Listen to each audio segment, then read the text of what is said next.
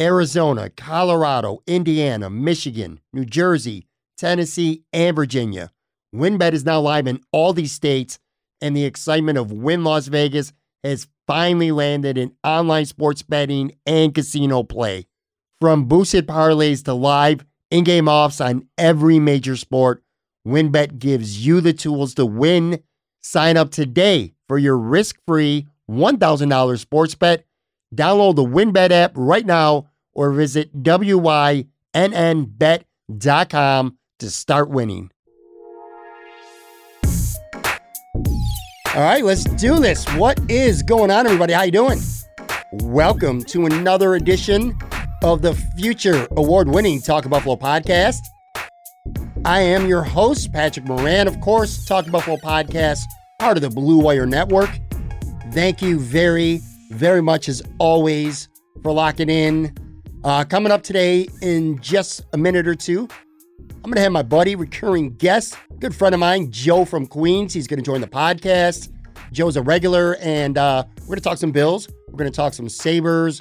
Got a whole bunch of takes today, man. It's going to be a fun episode. Always a good time when Joe's on. I never know what the hell he's going to say. I never know when we're going to agree. I never know when we're going to end up getting into a fight on air. All of the above has happened, so stay tuned because I'm taping this before I even talk to him, and I have no idea how that's going to play out. Real quick, though, a couple programming notes, and then I'm going to get right into my chat with Joe. If you haven't noticed, hopefully you have. If you're a regular listener to the show, you're listening to this on Wednesday, and you're probably like, what the hell, Pat? What's going on, man? Why is this on Wednesday and not Tuesday? Typically, we do Tuesday, Friday episodes, and then we have some bonus episodes scattered throughout, including some on Wednesday. So it's not like a total shock if you're listening to this on Wednesday. But we did not have a show on Tuesday. I ran into a couple things. I usually tape something on Monday night, but I just didn't have the opportunity. So decided to wait, tape this on Tuesday, drop it on Wednesday. So sorry. And then a couple other things too. So on Friday, as always, I got Joe Yurden. We're going to do our Casual Friday. That's always fun. I love Joe. This week, I'll tell you, we do a starting five draft, and it's becoming a lot of fun to do. In fact, on Twitter, maybe even more than our Bills or Sabres talk, our polls that we put up after we do our starting five draft. That's been a really good time. This week, we're going to do TV talk show host. That'll be a lot of fun. So, but anyway, that's normal Friday. But next week on Tuesday, back to our normal Tuesday episode, I'm going to have Jerry Sullivan on the show. And I'll tell you, I have not had Jerry since episode like 50. Been a long time, a couple years since I've had Jerry Sullivan on the podcast. Of course, Jerry never minces any words, never has, never will. I'll have him on. We'll talk about what he's been up to. We'll go over some Buffalo Bills are playing the Colts. I expect that to be a tough game. Jerry will have plenty of takes on that. So that's next Tuesday. And then the next day on Wednesday, I'm actually going to do Casual Wednesday with Joe Yurden instead of Casual Friday. The reason being is this. Thanksgiving's next Thursday, and I know how it works, man. Friday, your ass is going to be waking up. You're either going to be Christmas shopping, Black Friday. You're going to be hungover. You're going to be sleeping, and you're pretty much going to be doing everything except your normal routine. So not going to bother dropping the podcast next Friday. I talked to Joe. We're going to move it up to next Wednesday. So next Wednesday is going to be Casual Wednesday with Joe Yurden. And then one other thing, and this is quite a ways away, but I'm excited about this. I want to let you guys know now, so maybe you can start planning your night. Friday night, December 17th. Not quite sure on the time quite yet, but Matt Perino and Ryan Talbot from Shout Buffalo Football Podcast, they're going to be doing a live show at Sunny Reds in Lackawanna. Now, I'm going to be part of that show. Very excited about that because, first of all, I like Ryan and I like Matt. But besides that, Sunny Reds, to me, maybe arguably the most underrated place to get wings in all of Western New York. I absolutely love that place. It's a hidden treasure to me. Anyway, Matt and Ryan are doing a show, so I'll be on with them. And also, my man Joe Marino from Locked On Bills. I've never met Joe. He doesn't live in Buffalo. He's coming up to Buffalo from Carolina. They're playing the Panthers that weekend. So Joe's going to be in the house as well. So it's going to be me, Joe Marino, Matt Perino, Ryan Talbot, live show, Sunny Reds, Lackawanna, Friday, December 17th. That's going to be a lot of fun. And again, I'll give you guys some more details as that gets closer. But anyway, that's down the road. All that stuff's down the road. Let's just jump right into today's episode. Again, one of my favorite people to talk to because I quite often disagree, and we have no problem getting into it during a conversation when we don't agree. My man, Joe from Queens.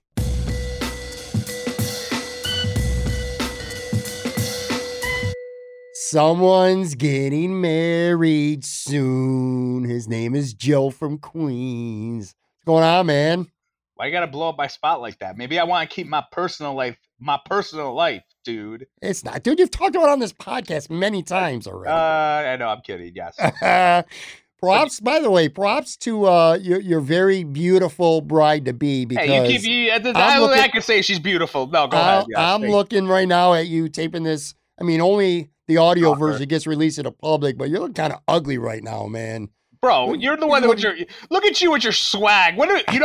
That's gonna be like the next frontiers. You're gonna have to one day buckle to the pressure, do a video, like a video pod. That's what the kids are doing now. I mean, you got to see Matt Perino's coif hair, Ryan Talbot's bald head, like he looks like Carl Anderson. And then, like, who else you got to see? I mean, I'm sure you see Nate Geary and Bruce Exclusives, like Silhouette or whatever. Mm-hmm. Like, you're gonna have to get there one day, man. And I know you're image conscious. You're scared that your wife won't let you do that because she knows that all the women in Lackawanna are gonna come flying at you with their 3 teeth and being like, "I love you, Pat. Come with me if you want to live." If they see you, but you're gonna have to do a video soon, man. I mean, that's the thing the kids are doing. It's everything's always evolving, bro. You know that. It used to be blogs back in the day. Now it's podcasts, but now it's video podcasts. I mean. So, look, Marshawn Lynch, this is where I wanted to start. It's actually got nothing to do with last week's game, which, I mean, we'll talk about that a little bit. It's kind of getting to the point midweek now where it's almost more about the big picture in the Colts than last week's game against the Jets. But I found this really interesting today as we're taping this on Tuesday night. The Bills announced Marshawn Lynch is returning to Buffalo on Sunday. Really? And he's going to lead the charge. Like, so I'm excited about that. No one really identifies, except for people in Buffalo, of course. They've always, for the most part, people have been a Marshawn Lynch fan. I think maybe even more so after he left the team. Way more after he left. Right. I think it's pretty cool that he's coming back and he's going to be, I'm pretty sure he's leading the charge, man. What are your thoughts on that? I don't think they do the lead the charge thing anymore where they like wave the flag. I think it's like he gets on the microphone and he pumps the flag. They changed it up, but I'm going to that game. So this weekend coming up, and not to sway the conversation, but it's my bachelor party weekend. So part of it is I'm going to the Bills Colts game. That's a part of it. That's Don't know cool. what else. Don't know what else is involved. There'll be no debauchery though, from what I understand. None of that, anyways. But I'm excited to see him. But yeah, I love Lynch. I could go on a rant very easily right now about how Lynch got screwed out over here in Buffalo, because I may have done this in the past, and I felt like there was just a lot of bullshit, like how he left here. And I think there were a lot of people, like I'm on the media a lot. I think I've been a little bit more nicer over the last couple of years, maybe. A little bit. Not much, but nicer. At that point, like there were guys just out to get him that were acting like he was like, oh, he's one more like suspension away from being banned for life. And I'm like, dude, he got arrested for having like weed in his car with a gun without a gun permit. Like he didn't fucking like kill, like beat up someone. Like, and they all hated him because he didn't talk to the media. We all know if you're not nice to the media, they're gonna, and especially in Buffalo and a lot of other places, but especially they're gonna be dicks about it. And there were so many double standard stories. I'll always remember his last year here when there was OTAs and like it was Chan Gailey was taking over, and he didn't go to voluntary, mind you. OTAs, and neither did Aaron Schobel. And this was a time when the Bills were switching defenses and going from a 4-3 to a 3-4, and Schobel was supposed to play outside linebacker, and no one knew if he was retiring or not. And it was like, dude, if you want to like want to yell about someone not being at OTAs, it should have been Aaron Schobel. Like you haven't committed if you're going to come play. You're going to learn a completely different position, but no one gave a shit about that. But Marshawn Lynch, he's got to get here now and learn how to learn like the whole like the offensive playbook. And I'm like, what are you guys talking about? It's OTAs. Like you could just tell there were a lot of people who were like out to get him, especially in the media. The bar situation downtown wasn't like, because he was getting shit because he He brought alcohol to like bars like Soho. And I hope Soho isn't a sponsor, a future sponsor of this podcast, but those people who used to own that place were assholes. And I have no qualms with anyone bringing their own alcohol into that place because they did some shady shit. But like, we had a national treasure in Marshawn Lynch. Like, he was awesome post Bill's career. He was fun. He would have been a star here, like more or less like if he kept here. But unfortunately, he was on some horrible teams here that had some bad run blocking, bad offenses. And like I remember your boy Sully like hated him too, was trying to be like, oh, Fred Jackson's better than he is. And I'm like, based off what, bro? Like, because Marshawn Lynch is like getting crushed 5 yards behind the line of scrimmage because Mike Gandy can't fucking block on the right side. Sorry, I'm swearing. But like there was just a very bad double standard. And it's one of my triggers. Like, whenever I see Marshawn Lynch on a national platform, like, you know, when he was dropping F-bombs on the Manning cast and everyone was laughing hysterically, I tweeted out, like, this is just another reminder of how horrible it was. We had a national treasure and we blew it because media people didn't like him, some cops didn't like him, and they wanted him out of here, and it was a joke. And like, it sucks. Sorry, I just commandeered that whole segment, but like, I'm glad he's coming back. I do feel like that he was like, I'm happy that they kind of amended fences kind of in a way. He's a fun player to root for, and I'm sure when he gets there, there'll be some media curmudgeons who did cover him there. And they'll be like, why is he here? We should be honoring Fred Jackson or Ryan Fitzpatrick or some bullshit. But I'm glad he's coming back. Anyways, hi. I had I'm going to be honest with you, man. I had a pretty bad personal experience with Marshawn Lynch one time at the Galleria Mall. I watched him with my own eyes be a dick to a fan. That said, look, they're all dicks at some point. I like Marshawn Lynch. He was good. First of all, he was a great football player. And I agree with everything you said football-wise. I don't know about the Soho stuff or the Cobb stuff, and I really, frankly, I don't care. I agree. I mean, I'm not saying you're wrong. I'm sure you're right. I'm just saying, don't really matter to me. I do think your general point is right. I absolutely think he was treated unfairly. There was just a double standard. Unfairly. But, look, man, again, my own personal experience with him aside at a mall where, again, he was kind of I watched him be a dick to a couple people. But, again, that said, maybe he was just having a bad day. Things happen. The most jovial person can have a bad day. So it's unfair to say, oh, Marshawn Lynch is an asshole because I saw him once for 30 seconds be a dick to somebody. And the point is real, Pat, it's like, he's a Hall of Famer. He's probably going to go in the Hall of Fame. And they traded him for, I don't even know who it ended up being, like Chris Harrison. I don't remember. It was. Yeah, it was some garbage. It was a horrible trade.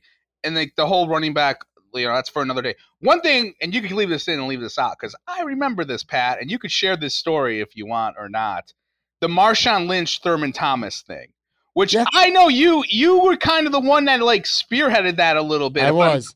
Like, tell that story. It's a little. I find it an interesting story. You could take it out. I don't remember because it was. I don't remember the intimate details of it because it was quite a while ago. But all I could tell you for sure, what I do remember, and I was the one who reported about. I had a photograph or something. Yes, you had a photograph of a Marshawn had a piece. Go ahead. He shunned Thurman. I know that. I don't remember the details. It had something to do with a photograph. Like maybe Thurman had a quote. Honestly, I'm reaching for details that I don't remember. I remember it because I wanted you to do this. Go ahead. And by the way, I'm not going to edit this shit out. Okay, yeah. Thurman basically said something that was like a criticism of Lynch, and Lynch took that quote and he blew it up and hung it on his locker. And you got the photo of that somehow. I don't know what the hell you were doing at the locker room, but like you were covering it there maybe for one of your platforms, and you took the photo of that to say, and you basically said like, look what happened. Like Lynch obviously has a little bit of an issue with Thurman because he hung the quote up. I don't remember what the quote was or what Thurman said, like, in terms of like that sort of stuff. And I do think they squashed it a little bit years later because I do remember them taking a photo. Lynch was in Buffalo like 5 years ago or like 3 or 4. It might have been when he retired, like his first retirement. And he was there and he took a photo with Fred and Thurman. So, But like it might have been one of those like I'm using this as motivation kind of Well, things. beyond the quote, it was more than that. I can't tell you exactly what it was. I don't remember the quote, but I also know Marshawn Lynch shunned Thurman Thomas, and he might have. Again, look, I don't want to speculate on details, but it might have been deeper than Thurman too. Let's just put it that way. It might have went beyond. I think might have went beyond Thurman, but anyway, yeah, completely water under the bridge, like you said. I like Marshawn. Now, he might have been back in Buffalo a handful of years ago, but to my knowledge, this is the first time the team has acknowledged him like in an official capacity since he left Buffalo. I think. Yeah, and that's I'm not gonna I don't want to say I'm shocked by it, but like I'm a little surprised, but like great. Like I said, I liked Lynch here. He was fun. I mean, I fell in love with him when he did the whole Dave and Buster's thing for ESPN. He was such a great runner, and like he followed Willis McGahee, and he embraced Buffalo for what it was, as opposed to Willis McGahee, who pretty much, said it was boring. Look, I think Marshawn, to wrap him up, I think he was one of the more underappreciated Bills, maybe in history, in franchise history. Yeah, I mean, it just sucks because, dude, he was on some really, like you said it, man. He was on some bad fucking teams, man. You said it in the start of this, like he was way more liked now than then, and that's affirmative, especially with fans. I think there was like a little bit of that. Like, I remember listening to WGR, and there would be callers calling him out because he had dreads and all this racist bullshit. Like, oh, he's like doing this, and he ran over a chick on Chippo. Like, it was all this racial, like, stuff that was terrible. I'm like this, and like, I think there were people who really wanted to give the torch to Fred, because Fred was like the underdog, like, guy, and like he was Mr. Quote Machine. And again, that goes back to like the media. Marshawn did not want to talk here, and like everyone complained about it, especially the print guys. I mean, Paul Hamilton did too, and they was disdain. Like it was worse than like Sam Reinhart, Jack Eichel, like press against them. Like it was bad. And then I think people like kind of followed that, and the Bills obviously weren't that successful either. But then once he went to Seattle, and he killed it in Seattle, and I never read anything, like I'm not going to pretend I followed the Seahawks, but like I never read anything about Seahawks reporters having issues with him or like writing columns that he needs to get sent out of here. And he didn't talk then, but I think they didn't care.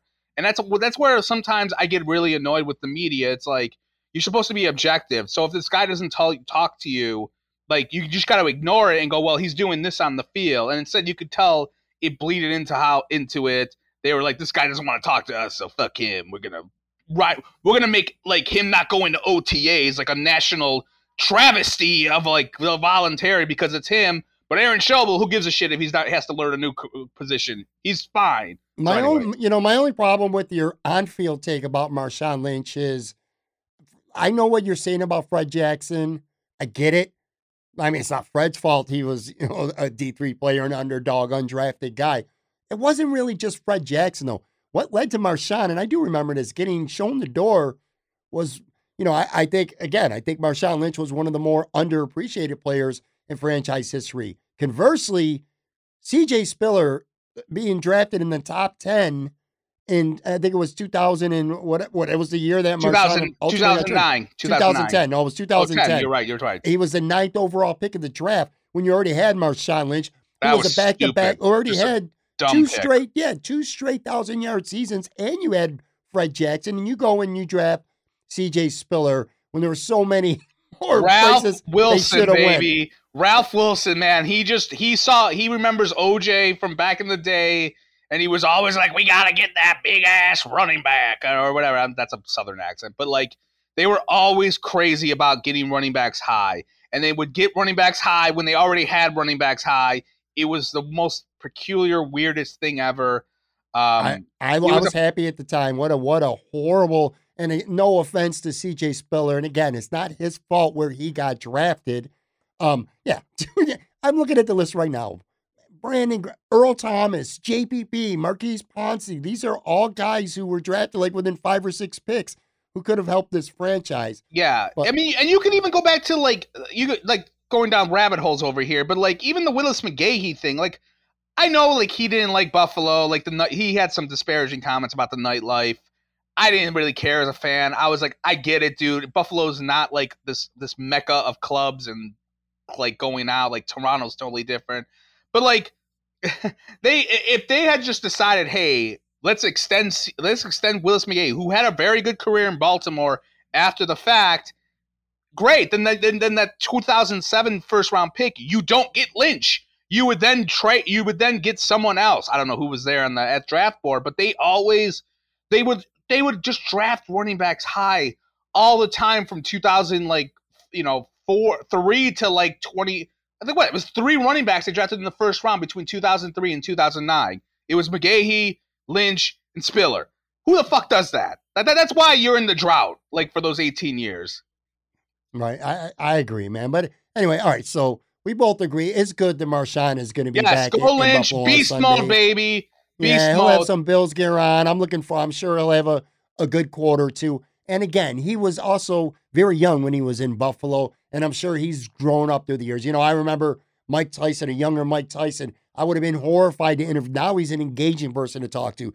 Fucking when he was young, I would have been scared out of my mind to have an interview with Mike Tyson because he looked like he could snap at any second. Sometimes guys just, they mature, man. I like Marshawn. I'm glad he's back. I think it's a good PR move.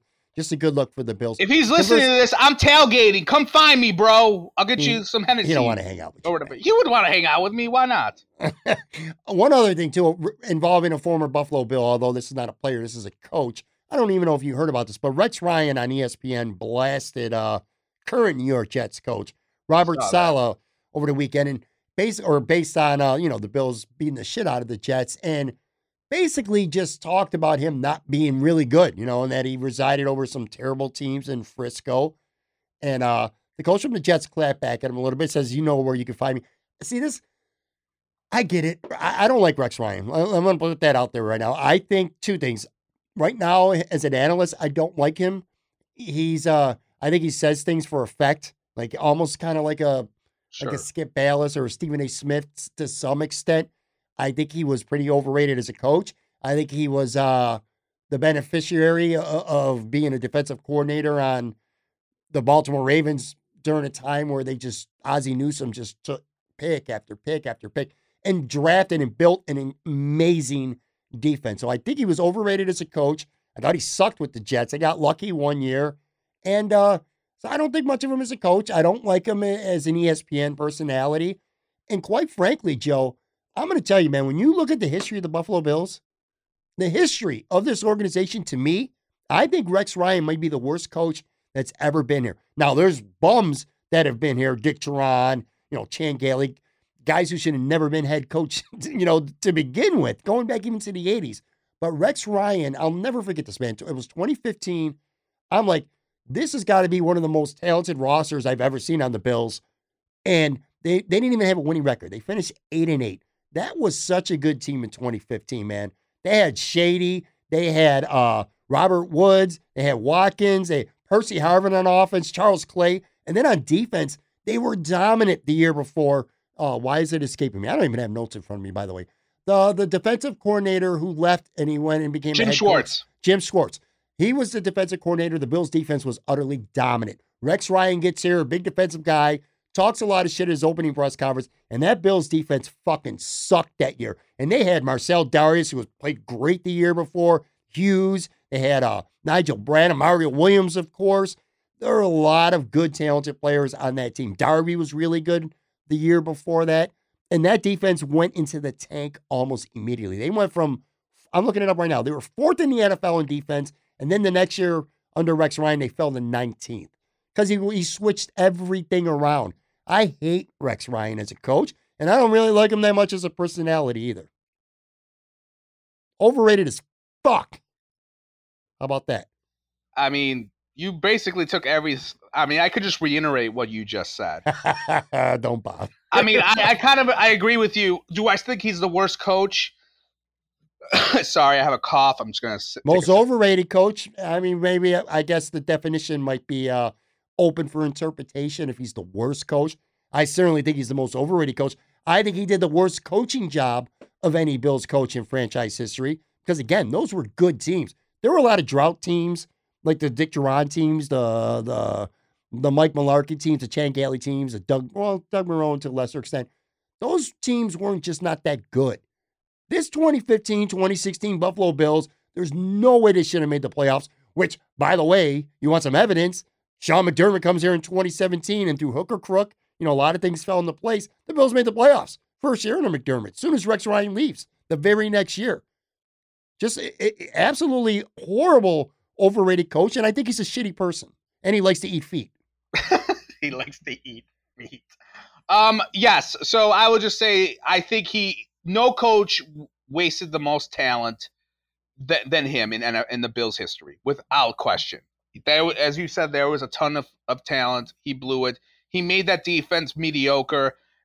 I've said that I'm not gonna lie, Pat, when I say this, he ultimately, and this might be a good thing for people listening, he ultimately drove me out of blogging.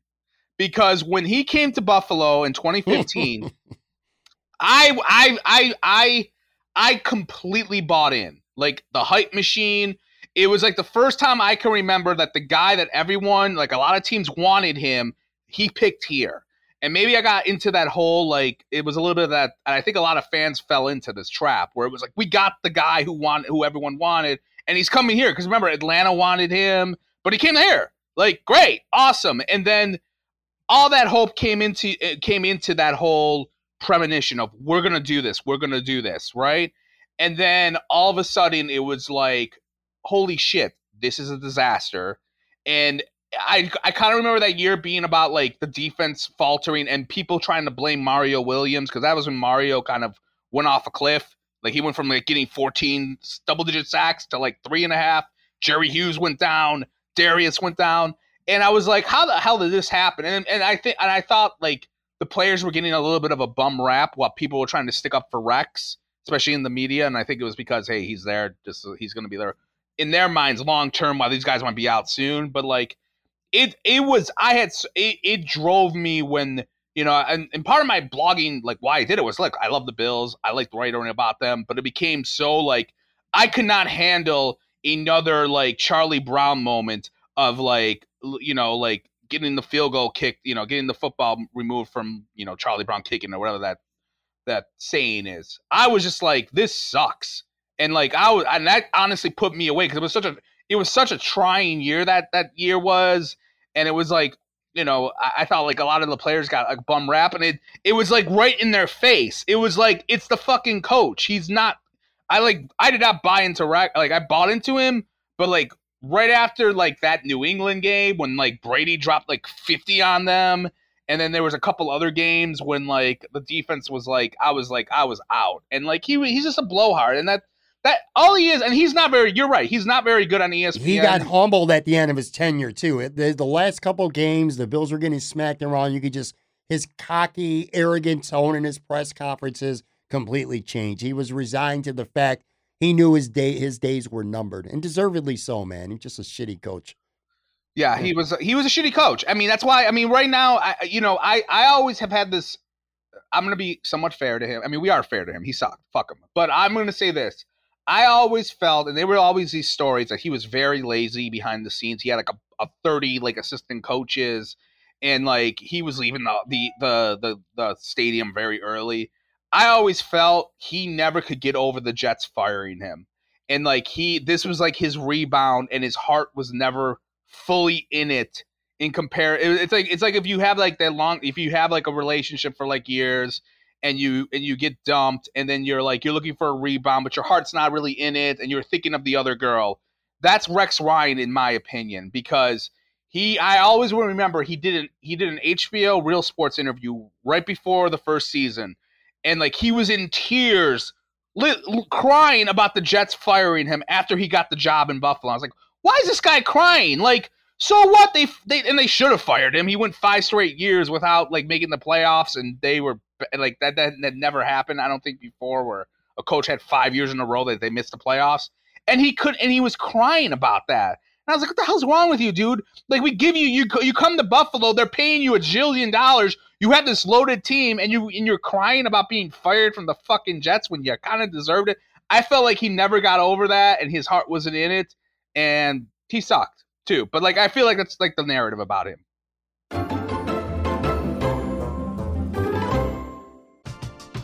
We're driven by the search for better. But when it comes to hiring, the best way to search for a candidate isn't to search at all. Don't search, match with Indeed.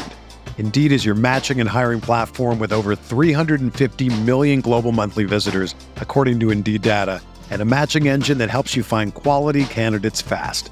Ditch the busy work. Use Indeed for scheduling, screening, and messaging so you can connect with candidates faster.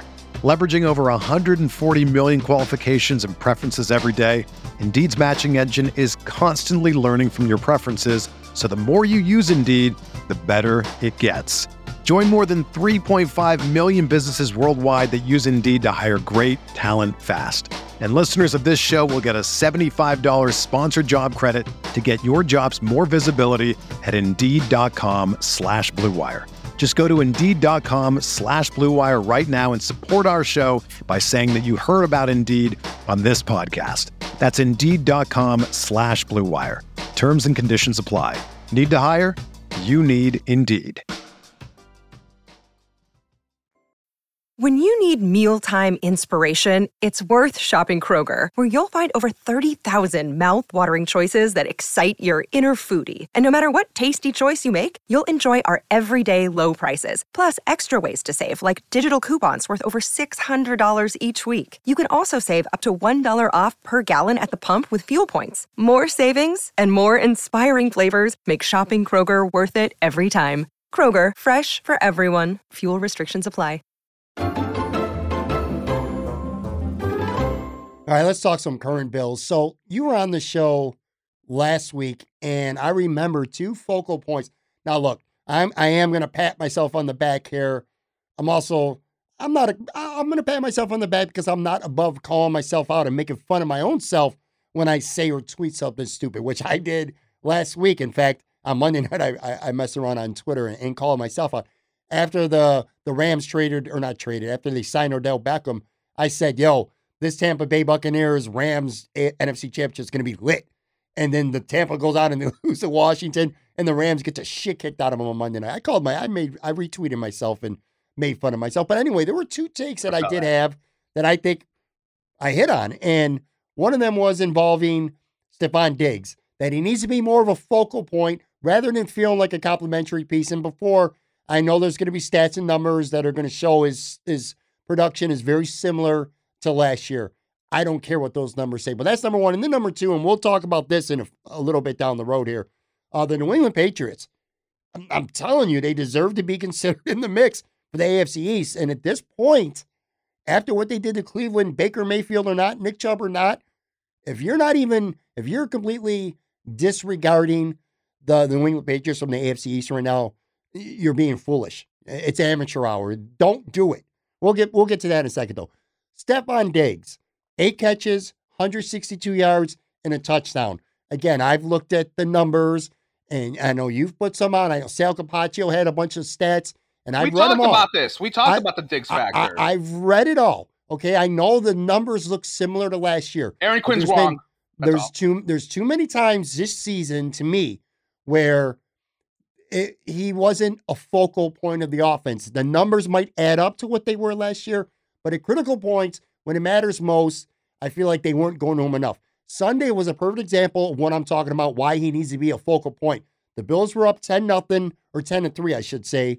They started out like they were going to blow the Jets out of the building. Then they stalled. Deion Dawkins had a holding call, and that really kind of set the offense back for a couple drives. The Jets started to get a little momentum, and I was like, man, what you can't do is let a shitty team hang around like this. It was close to half, 10-3 Buffalo. Josh Allen drops back, 57-yard pass to Stephon Diggs, who made a hell of a catch. I mean, it wasn't like he was wide open either. It was a great throw, a great catch. They went to their money guy. Then near the end zone, they went to Diggs again. He caught the ball, did a dance. Turns out he wasn't inbounds. Very next play, they go right back to him. Point being is they're like, this is our guy. I don't care if you know we're going to him or not. Sometimes you just got to go to your money guy no matter what. Diggs scores. Bills go up 17-3 at the half. They come back out. Here's another big play. They score another touchdown. Now it's 24-3, and bam, ball game. That's the Stephon Diggs I want to see. I don't care what the season totals look like compared to last year. He needs to be a focal point in this offense going forward more than he has been leading up to this game anyway, this season, I think. Yeah, What do you think? I agree completely with you. I mean, we talked about this last week on the podcast. I tweeted out like, yeah, the if you put his numbers lined up in comparison to last year, they're kind of similar, like at this pace, but it does add up. Like I think that's like going into this game, I think he was like 100 yards behind like what he was last year at this time, and like maybe like 10 catches less. Which, yeah, you could put this was on pace, but like he wasn't the focal point. Look, at this point, he had up until this game. He had one 100-yard game at this juncture. That was it. He was getting that like 60 to 80 yards. It's like that's what he was doing. And last year, he had 150 catches basically, or not 150 catches. He had 130 catches, and he was on pace this year for like 90, which sounds great. I mean, the stats say like, look, they weren't involving him enough. He was being used okay, but it should be greater. And he is outside of Josh Allen the best offensive player on the team.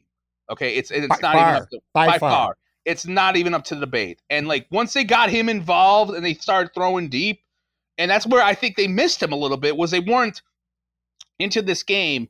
They weren't throwing to him deep, and I think that's what we saw a lot of that today, or today against the Jets. Like that was like 4 days ago, 3 days ago. Yeah, like man, time flies. Yeah, but like that to me is what they did. That was different than anything. Like they just were like using him in big play situations, not just like small things. And you could just look at the yards per catch and like do the math, and that shows you how much different it was. I mean, it doesn't take a genius or a stat maven to know that. But yeah, look, I think when he's going, the offense is going. And like he is the guy that he's a difference maker. You know, no offense to Cole Beasley. I know I make fun of him for obvious reasons, but he is not a game breaker. Emmanuel Sanders is not a game breaker. They're nice role guys who will get you those like 8 to 10 yard completions. Diggs is a guy who is going to take it to he is your game breaker. That's what he is. That's what he's supposed to be. And I think that they need to incorporate him a lot more in just better situational usage at the end of the day. Yeah, Cole Beasley came into the Jets game leading the team in receptions and was really close. I don't know exactly what it was because Diggs had 13 targets on Sunday, but it was really close in targets. I can't really explain it, how stats get add up. To use a baseball term I like to use, A-Rod, for when he played with the Yankees, he would always end up with good numbers for the year, but it always felt like a lot of his stats were empty. Like he would constantly hit a home run in a 9-1 victory or an 8-2 loss. Like, but when it was a 5-3 game, when it was a 3-2 game in the 8th inning, you know what I mean? He had a lot of empty stats. I felt like this year, and look, Diggs has been good all year when he gets the football, but Josh Allen has spent a lot of this season finding the open guy, taking what the defense has given him, this and that. Sometimes you just got to go to your best player and say, look, man, beat your guy. I don't care what the situation is, and I'm going to. Stephon Diggs is that good. He's not a complimentary piece. He's not a supporting actor. He's the lead actor, well, not counting the quarterback, but amongst the receivers, the pass catchers, Stephon Diggs is your Denzel Washington. You know, these other guys are the supporting actors. They're the Michael Rappaports or whoever the hell's got a bit role in the movie. And that's nothing against Sanders or Beasley or Gabe Davis, who, by the way, 3 catches, 100 yards against the Jets, had a nice game. But yeah, man, Stephon Diggs needs to be a big part of the game, man. Plus, I mean, you are going to open up a lot of other shit too. We saw that with Gabe Davis in the second half. I mean, the Jets were desperately trying to stop Diggs with no success. But that opened shit up, man. Yeah, I mean, and that's why you want to get him involved. And I think that it was a very good game for the wide receivers. I mean, Beasley really didn't do much. I don't know. Maybe you could spin it as like he's getting his other guys open too, or he's helping out. Joe, I'm glad you brought him up quickly here because Joe Biscaglia wrote about him on Monday and expressing some concerns that these injuries are slowing him down. He says that in the second half of that game, Cole Beasley was out there looking slow. And yeah, I know it might be wise to rest him for now because Gabe Davis got more snaps in the second half, and obviously he made the most of it. I've mentioned this before, maybe on this podcast, but I'll just reiterate it. I think that slot wide receiver in that prototypical like New England offense, which is what the Bills kind of run, the shelf life for that is not that very long because it's like to me, it's like the new running back of like. Yeah, you take a lot of shots, man. You take a lot of shots, and you're getting and like he's 100. Sore. He's hurting. He's gotten a lot of targets over his career. And I think, yeah, he might not be like I saw yards per pass. He tweeted out like he's a film guy. He said that he thought he's slowing down a little bit from watching him. And, you know, some people disagree with him, but whatever. I happen to think he's a smart dude.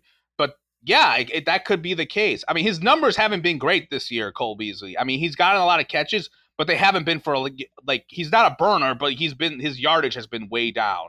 So I would definitely think about maybe resting him a little bit. And you know what? I think it's important. Like, you know, I'm not saying like this is a time of year that you want to like help develop some guys, but Gabe Davis is like your future as of right now, number 2. You know what I mean? Like, I don't know what's going to happen next year. Obviously, like, you know, Sanders is a free agent. He could go and retire and say, I'm done with this. Yeah. But you know what I mean? Like, get him, like, let's get the young guy, like, some reps, you know? And I think you'll see that. I think you'll see that for like, at least the next few weeks. Yeah, like, for sure. He seems like he's doing his thing. But, yeah, the whole offensive game plan Sunday, like, I felt like they used play action a lot. They had the threat of running. They built up all this running stuff like, oh, we're going to run the football this week. And they really didn't. Like, you know, they were just – it was the threat of it, which is fine. Like, I am down with play action, even if you're not going to run it. Play action the shit out of them. And but it was really, to me, about the vertical passing game. And, like, going deep. They did that a bunch of times, getting Diggs involved. I'll just say this, too. I don't know if you're going to get to the running back situation or I'm overstepping. Okay. I'm going to say this, and I don't want to say this is a hot take, but, like, I've been bitching about how, like, it's impossible to predict, like, the AFC. Like, every week you're like, this is the team to beat. And then next week they burn you. Predicting the running backs is that. Because I saw way too much love for Matt Breida for my liking. And I say this in a way of he had 2 touchdowns. He played 8 snaps. Like, how are you going to, like, politic for him to be like, they need to go with him? I think right now the running back situation is not very good. And whether it's a combination of the run blocking or a scheme, whatever, you stop wasting your time trying to be like, oh, it should be Devin Singletary. It should be Zach Moss. It should be Matt Breida. It should be OJ. It doesn't matter because they just aren't a running football team. And every time you hitch your wagon to someone, the next week they suck. Like, and because they have adopted, in my opinion, the New England like running back philosophy, which over the years would be like Danny Woodhead, that Rex Buckhead guy, and Damian Lewis, and all these guys who you were like trying to pick up in fantasy, and then the next week they would like not play, and then the week after someone else would play, and then they come back. That's basically what they're doing right now. Yeah. It feels like to me. Like they're just like it's there is no I don't get anyone standing for any of the 3 running backs right now. I think it's like I don't give a shit who's back there at this point. I agree with that. I think they're just going to run with the hot hand. The only thing I will say is I do think Matt Breida should be active. How much action he gets depends on who the opponent is and depends on who the hot hand is. Now, with hot hands, Josh Allen, 21-28, 366, 2 touchdowns, 1 mistaken interception. Played very, very well. What I found interesting is, again, that game's long. You know, it's long gone now. It's over and done with. But Tuesday, Vegas, I look at it every week for whatever reason. The MVP odds, because they change. I like to follow it. It's fun. And Josh Allen is now, once again, the Las Vegas betting favorite to win MVP. My first thought was like, really? Doesn't feel like an MVP to me. But then I look, and I'm looking around other people who are the other biggest candidates. And again, this is a week-to-week league, of course. Lamar Jackson was trash against Miami last week. Tom Brady played like shit, got beat by Washington. Kyler Murray literally didn't even play at all. I'm like, all right, Derrick Henry's out for the year. It makes really good sense. Josh Allen for Patrick Mahomes has struggled this year, although he's starting to play better, and look out for the Chiefs. More on that in a minute. But Josh Allen, it doesn't, again, you look at the stats, the numbers last year, this year, they're very, Sal Capaccio put a bunch of numbers out. I looked at them like, holy shit, man.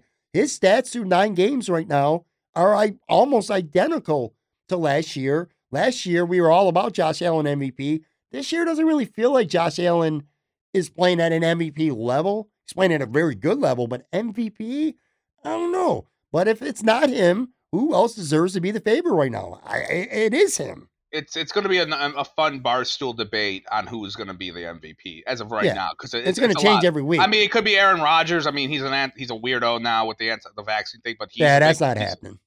Yeah, but it's funny with the Rodgers, because I tweeted Allen's stats last week, like what he was like through 8 games, and I haven't done it this week, but you said Sal did it, but like it was very similar last year. I think the difference is like they're throwing more this year than they did last year at this time.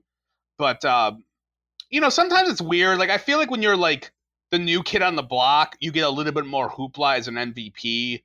Like, you know what I mean? And then when you're, like, the new guy. Like, Patrick Mahomes won the MVP in what? His first year being the full guy. Same with Lamar Jackson. And I'm not saying they don't deserve that. Like, they do. But I think when you come out of nowhere, it adds, like, that MVP, radiance, if you will. When there's no... Like, who is right now, like, the new kid on the block who just came out of nowhere? Like, I don't think there really is one. Like Justin Herbert, like, the guy from San Diego, what's his name? Justin Herbert. Sorry. My LA Chargers. LA Chargers, oh my God. I say it all the time, yeah. Yeah, like, he's been okay this year, but it's not been like he hasn't been what Josh Allen was his second, his coming out party year. Let me cut you off. Let me cut you off real quick here and throw a couple stats at you. I'm looking at it now. As you were talking, this year to last year, I'm not going to read them all, but attempts and completions are pretty close. Completion percentage, he's 1.5 points lower than last year when he completed 68% of his passes, which was a lot. He's throwing for, yards per game, 287 last year, 289 this year. Kind of funny, by the way. I remember you used to have this big thing of no quarterback for the Bills was ever going to throw over 300 yards again. Now your boy's averaging close to 300. Touchdowns, identical to last year, 19. Interceptions at this point, 5 last year, 6 this year, so 1 more. His TD percentage is pretty much the same. INT percentage pretty much the same. He's been sacked 6 less times this year. And in terms of rushing, he's actually he ran for 241 last year at this time. He's got 322 right now. 5 touchdowns rushing last year and only 3 this year. Total offense per game, 314 last year, 324 this year. So he's been statistically every bit as good this year than he was last year. I think maybe it's because it was more of a surprise last year, and we were because I remember that's exactly what I said. Yeah, do you remember some of our conversations last year in preseason? It was more: is Josh Allen? Does he deserve that? Is he going to get that big contract? Is he going to play his way? And is he going to deserve that? That was the big question. Mm-hmm. This year was last year was kind of a surprise. This year is more like we expect it. You know what I'm saying? Yeah, and call this like a loser mentality on my end. Excuse me. But I was thinking, like, let's just say the Bills, hypothetically, let's just say they lose in the wild card. Let's just hope that doesn't happen. Excuse me, sorry. I think the saving grace of the season, and I think the season would be a failure if they lost in the wild card, we'll just say. Absolutely, would be that Josh Allen's the real deal. Like, he's not like Mark Rippon, like a 1-year wonder. Like, he's definitely like the real deal. Like, you know what I mean? That they can build around for the next 10 years plus. Yeah, I agree. It's a good point. And you know what I mean? Like, he's and it's so interesting that 2018 class, like him and Lamar are like head and shoulders above everyone. And that's like a fun barstool debate. Like, who would you rather have? Josh Allen, Lamar Jackson, blah, blah, blah. But like, I don't know. Many people are going to say Lamar, but you're right. You do make a very fair point. Yeah, they're both very similar. Like, I think depending on what you like, I mean, I think Lamar, in Buffalo, people like, I don't know. I've always felt like people were, let me get to my point and then get back to Lamar. But like right now, Baker Mayfield looks like horrible right now. He's just like hurting. He doesn't have enough skill guys. Darnold's dead. Rosen, I don't even know where he is right now. But those two guys they're neck to neck right now when it comes to it. And Lamar's he had a bad game against Miami, but you could say, Josh had that bad game against Jacksonville too in the same week. But Lamar I think he looks better this year than he did last year, and he's looking great, and he's just playing out of his mind right now. Like, not out of his mind, but he's playing great. And I think it's a debate, like it's a fun debate. I know people on Bill's Twitter, I always feel, and I think you have this tendency, Pat. I'm going to call you out right now, dude. I think you watch too much ESPN. No, I don't. No, you do. Hold on. You watch the morning shows. You watch Skip Bayless. You just said you watch Rex Ryan. You watch those shows, and you get sick and tired of hearing them boost people up. And ESPN, I will admit, ESPN loves like people who you hate. You hate Cam Newton, and I think part of the reason why you hate Cam Newton is because ESPN loves him, and I think they love Lamar. They love people who get popular on TV, like the Patriot Way, when like ESPN is like, oh, the Patriot Way, or this player, or that people. I think it affects people like you, where you're like, I don't want to hear about this guy anymore. I hate him. Stop talking about him. I think that's a terrible take. I hate Cam Newton because I don't even hate Cam Newton. I just think he's a shitty quarterback. Okay, but I'm talking about in general. Don't you? You've been hard on Dax, and I think you don't like Dax because that asshole Skip Bayless likes him. Like, I hate the Dallas Cowboys. That's it, but you hate the Cowboys because they get a lot. All I'm just saying is you hate them when they get too much over the top. Lamar Jackson. If it wasn't Josh Allen, I'm not saying Lamar Jackson. If I was going to go put down a bet right now on MVP, if it's not Josh Allen, I would bet money that it would be Lamar Jackson. And based on this season, not the Miami game withstanding, he's deserving of being MVP. He's been as good as he was in 2019 when he won the MVP. So, I don't agree with that take. I think that's terrible. Well, no, okay. Well, look, I'm going to say this. Like, you could say, no, I don't get influenced by ESPN. I don't know. Every other day you're tweeting about what you saw on Wake Up or whatever those shows are. So I think you get influenced by them. And if you don't, I definitely think Bills Mafia and all those fuckers, they get influenced and they want love because they want the Bills 24/7 on television. And they're like, why is this guy on here? He shouldn't be on there. We should be the Bills channel.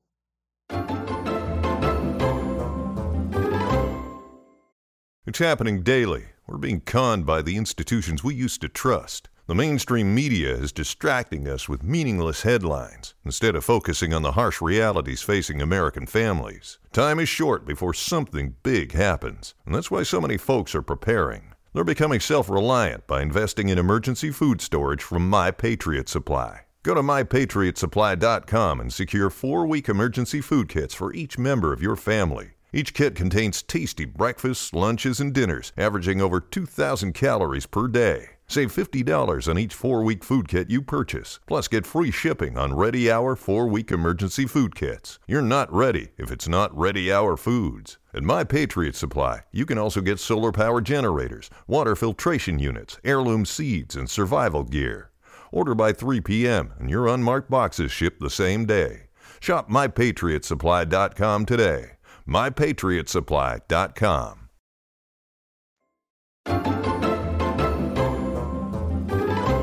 By design, as we get into our last segment here, by design, I have intentionally not talked about the Bills' defense to this point. And there's a reason for that.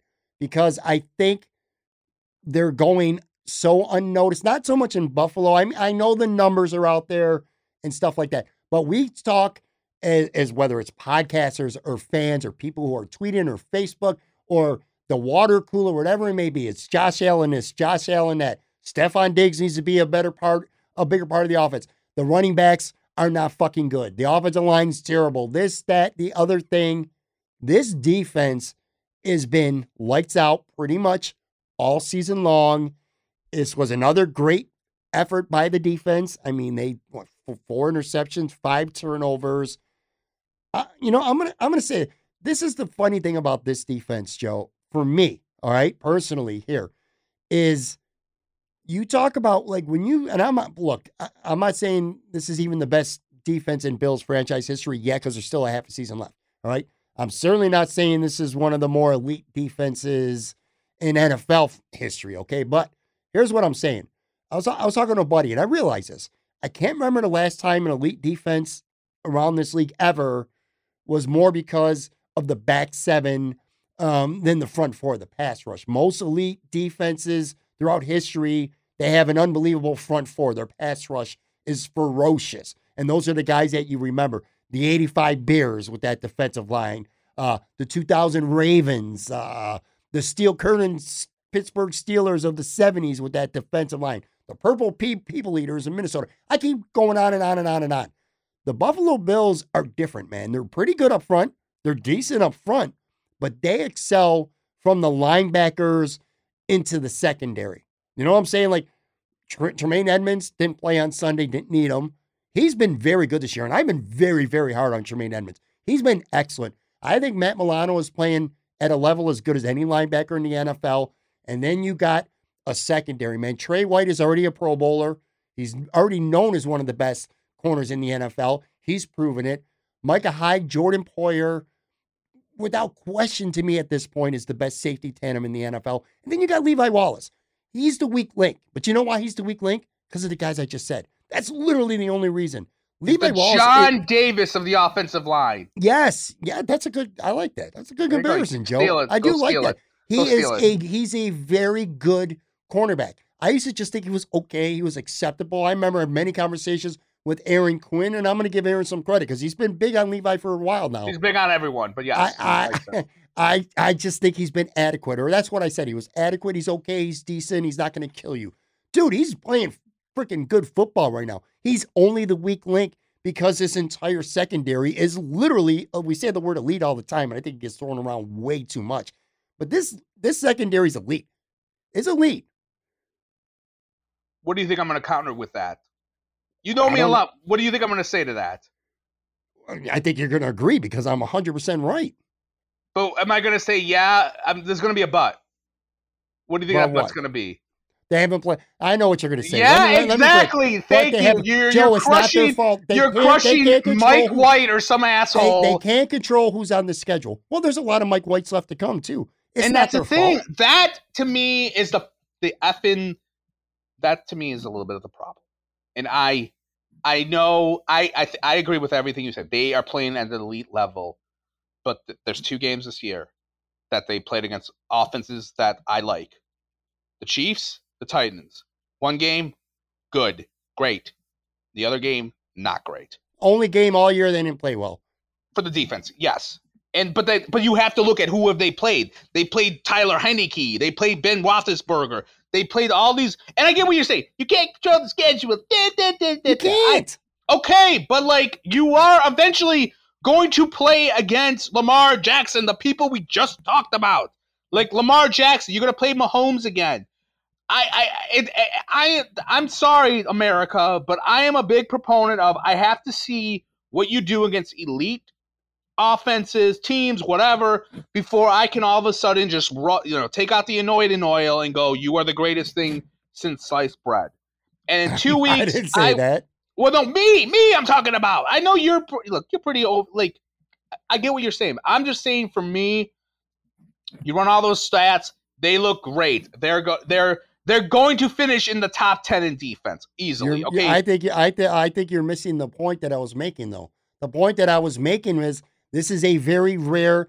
All right, you don't want to call them elite, don't call them elite. You're certainly going to call them a very good. Is this defense. one of you're saying like they're a very balanced defense? There's not many holes. I am saying that it is very rare for a defense that's dominant, and statistically, the Bills have been dominant on defense. It's very rare where if there is a weakness in your defense, it's the pass rush. The Bills' pass rush has just been, it's been all right, but their back 7 is what's making this defense elite, very good, whatever you want to call it. The front 4 is pretty good. Ed Oliver's starting to play really good, by the way.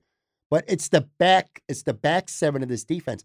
And again, all those classic, iconic defenses I mentioned, that was because of their linebackers and their defensive line, the pass rush. The Bills are the opposite. It's defending the pass. It's covering guys in space. It's making tackles. It's making big plays on defense with your back 7.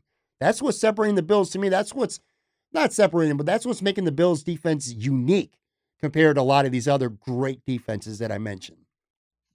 Okay.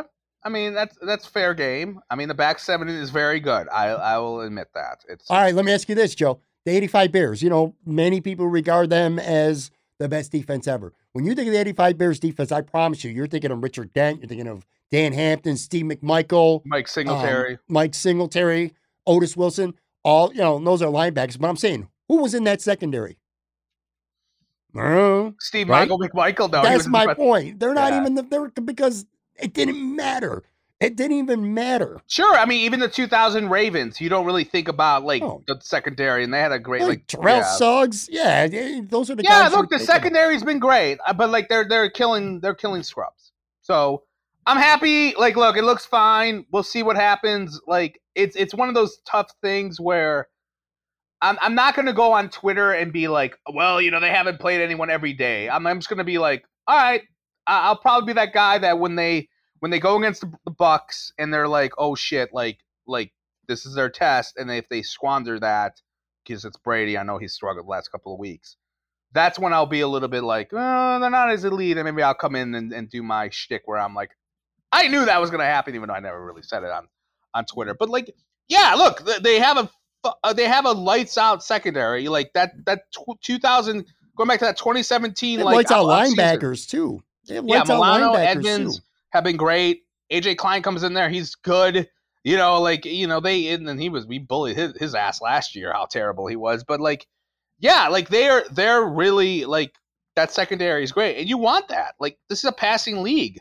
Like, you want like Teron Johnson, he's been great. Like, you know, he's been awesome.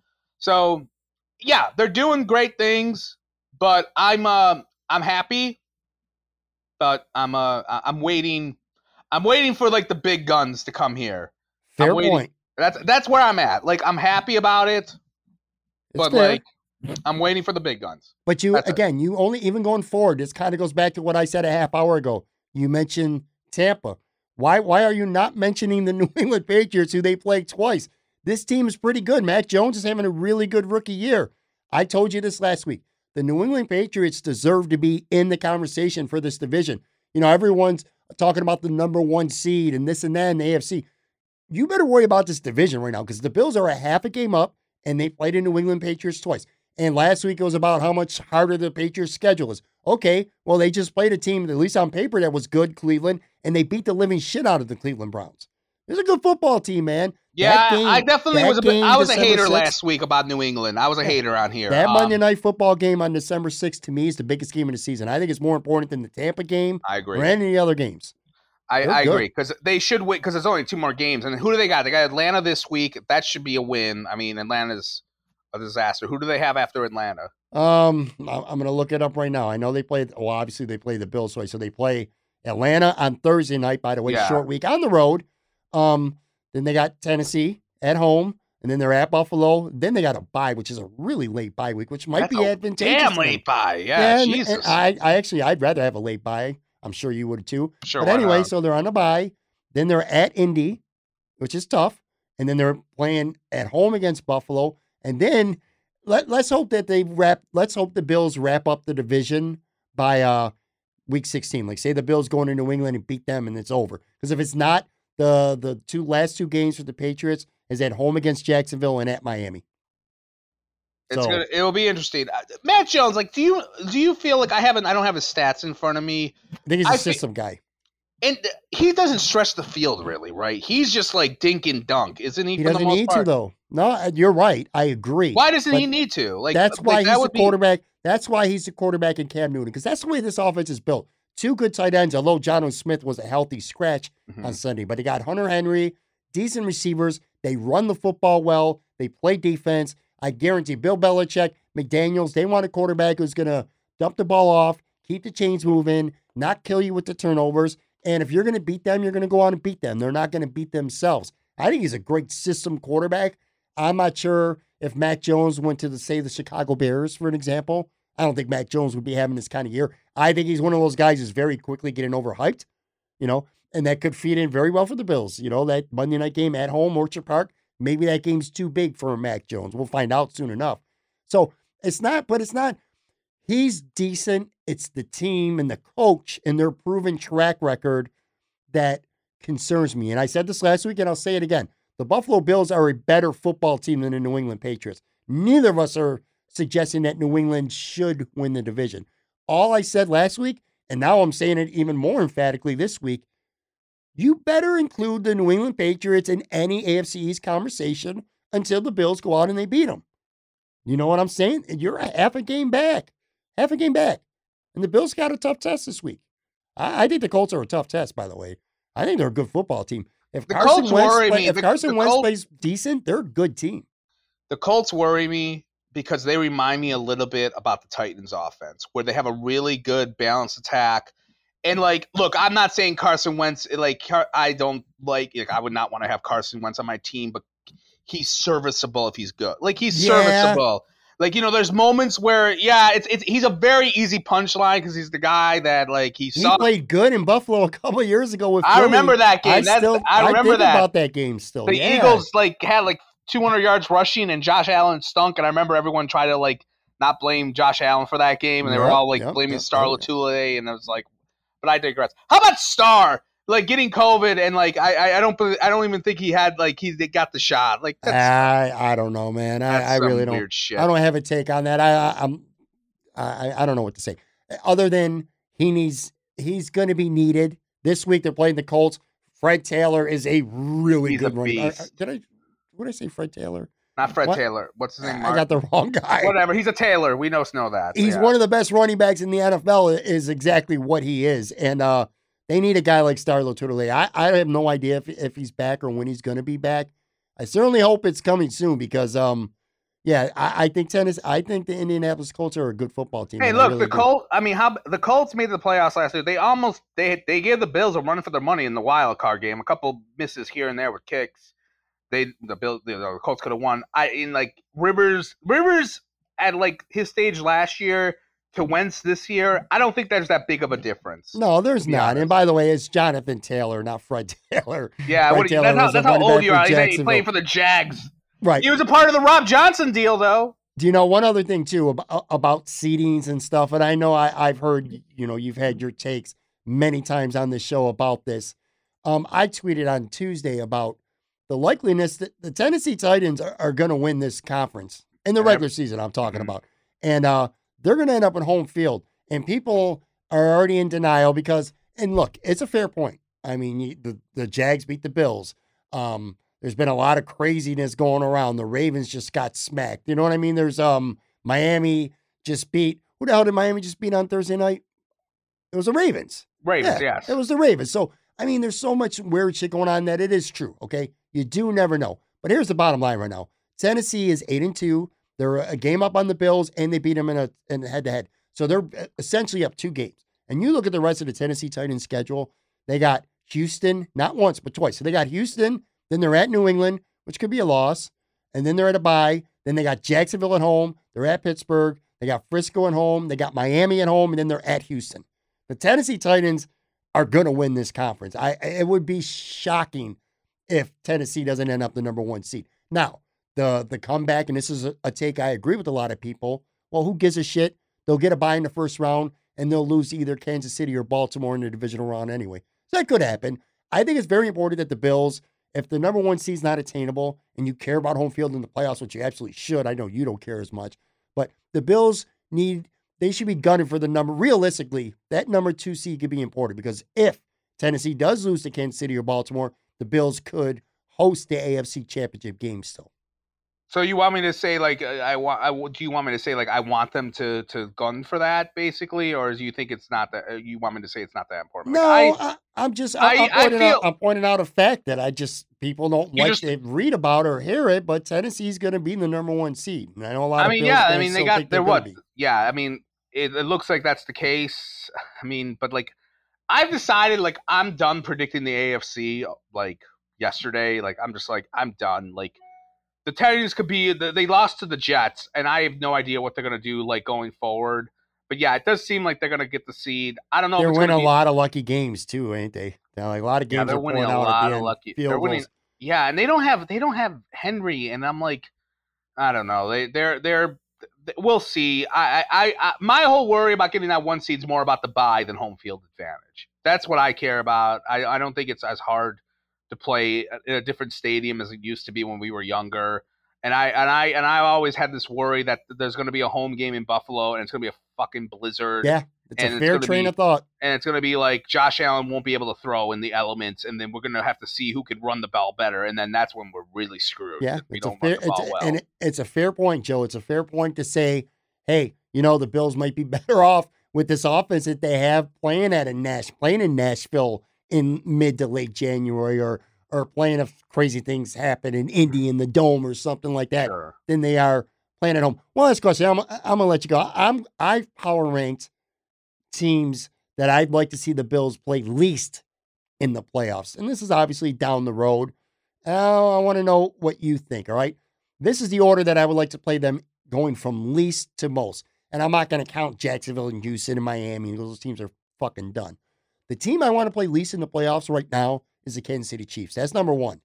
I don't want to play them. They're starting to play better. They do have talent on defense. They've underachieved badly. Mahomes has made some horrible mistakes this year, but he played well on Sunday. Sure. And they have that championship pedigree. They've been there.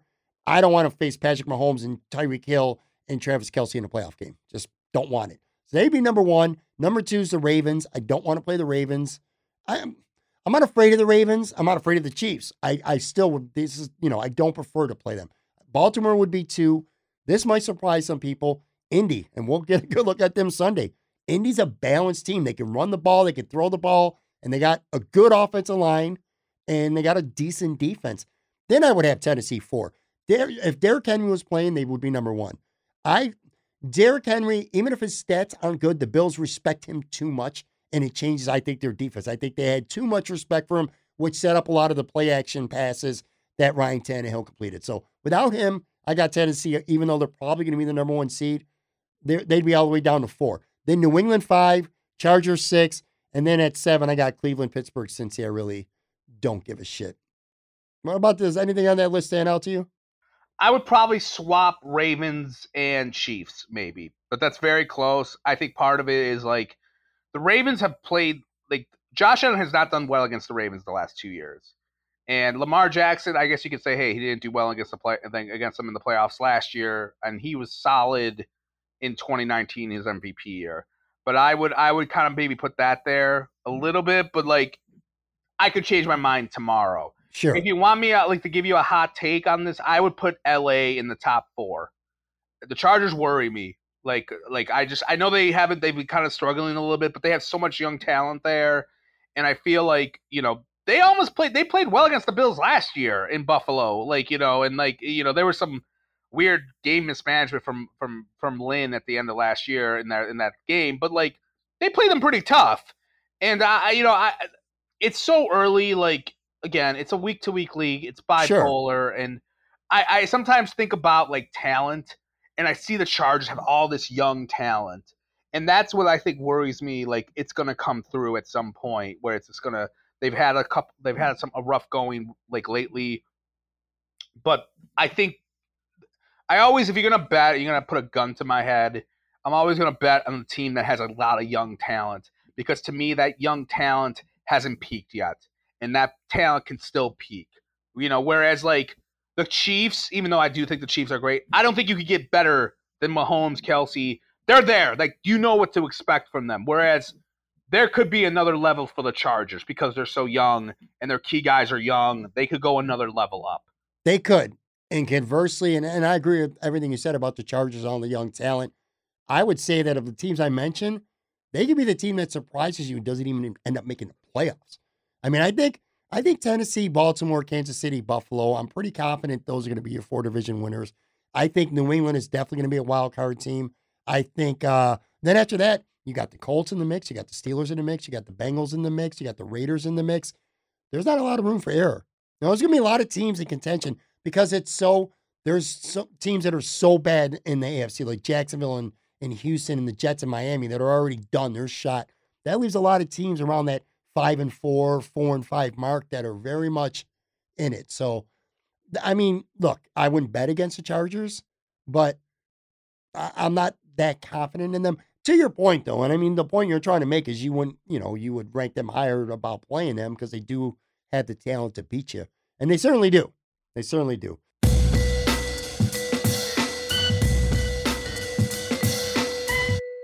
All right, boys and girls, that is going to do it for another episode. Very big thank you one more time. My man, Joe from Queens. Make sure you follow Joe on Twitter at Buffalo Wins. He's getting married soon, folks. I'm going to be at that wedding. It's going to be a lot of fun. I was going to say the next time you talk to Joe or hear from Joe on this show, he's going to be a married man. But you know what? That's not true. That's still not for another month. He'll probably be on at some point before that. But anyway, again, like I said, at Buffalo Wins on Twitter. Thank you very much, Joe. Guys, girls, if you have not yet subscribed to this podcast, please go ahead and do that right now. Subscribe, rate, and review. It takes, 10, 15 seconds to do. And it really, really, really helps me continue to grow this little podcast of mine. So make sure you do that. Follow me on Twitter, @HammerRant_tweets. I'm always on Twitter. Podcast updates, promos, upcoming guests, polls, sports talk, music talk, all kinds of stuff. @HammerRant_tweets. Thank you very, very, very much for listening. I say it all the time, and I truly mean it. When you give up any part of your day to press play and listen to this podcast, regardless of who the guest is, if there's any guest at all, it means so much to me. I promise you that. It's very humbling, and it does not go lost on me. So thank you very, very much. Have a good rest of the week, and I'll be back with a brand new episode, Casual Friday, with my man, Joe Yerdon. Talk to you soon.